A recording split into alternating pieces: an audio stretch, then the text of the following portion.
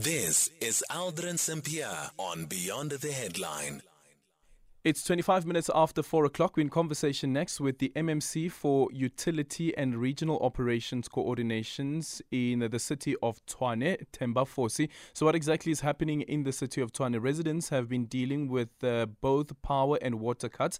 The city says more water is being used that is being pumped into reservoirs following disruptions over the past few days. Different parts of Gauteng province have been dealing with the critically low levels of water after power failures at the Rand Water's Mapleton booster station.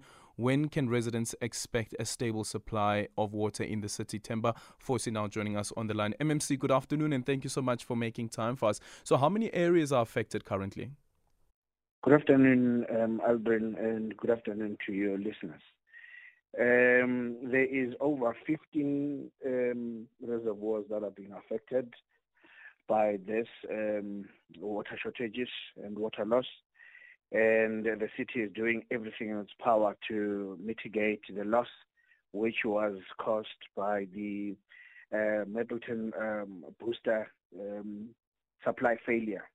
One being the pump failure, two being as a result of Eskom cable that was vandalized.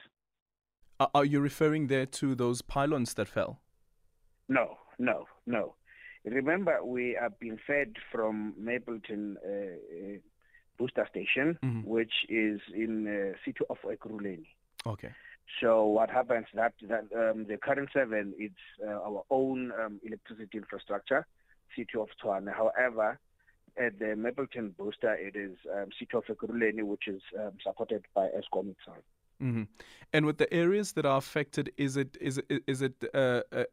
only that the water is coming out in drips and drabs, or is it completely off? No.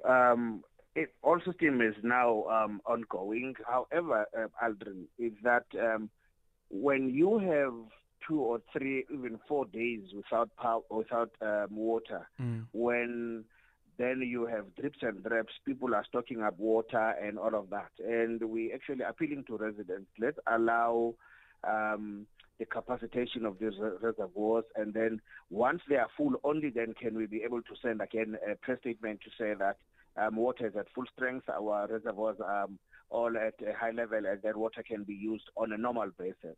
For now, for a build-up, we actually need residents to be using water very much sparingly, so that instances like swimming pools, car wash, and then over usage of water should for now desist up until we are fully loaded on our reservoirs. Only then that our residents can be able to use water to a full degree. So now when that is happening, we are struggling because of the overusage of water to fill up the very same reservoir, which one storage and perhaps those lying and high-lying areas. So has the city issued an alert, a restriction alert?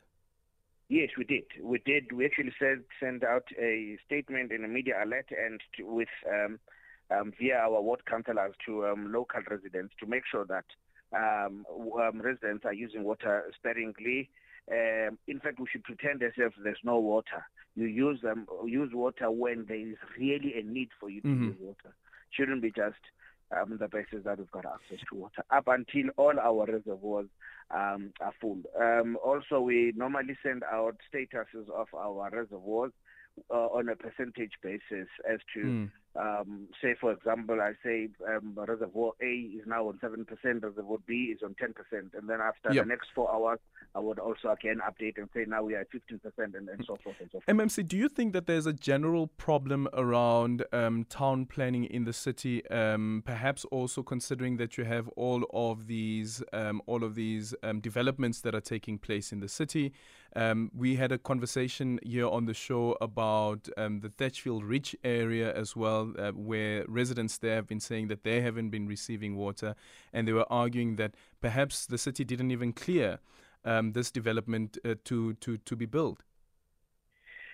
Yeah, remember, Aldrin, is that most of these are aging infrastructure. Aging infrastructure which we inherited, but without pointing fingers. we're working very hard to make sure that we capacitate our capex for such projects to be able to have newer technology, newer monitoring systems, and et cetera, et cetera. But what I can tell is that since there has been this outage, we've mitigated with putting water tankers and making sure that our residents are getting. Yeah. Are there any plans, though, to build new reservoirs because the population keeps on increasing? Yes, which is where the problem is. When we do a township establishment, or amongst the conditions, it should be that we need to have a proper and up-to-date reservoir there. To make sure that those that will be in that township establishment have proper water and access to water. When we have instances like this, we can be able to know where the challenge is. And secondly, is that we are over-reliant on rainwater. Mm-hmm. Yes, we are over-reliant on So will you be building new reservoirs? Will you be building? Most definitely, in the near future, that's what we intend to do. When is that? What's the deadline that you're giving yourselves? Yeah, remember, this is not the demand, actually. It is budget-driven, not demand-driven.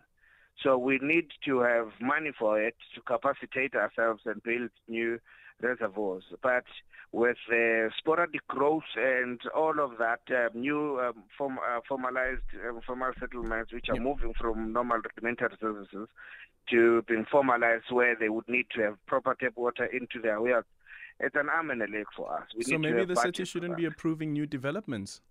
Exactly. That is amongst other things. But now, with with land grabs also. Let me just make one, for example. Land grabs, and then 2-3 years after that, and then we need to supply water to that area. We need to.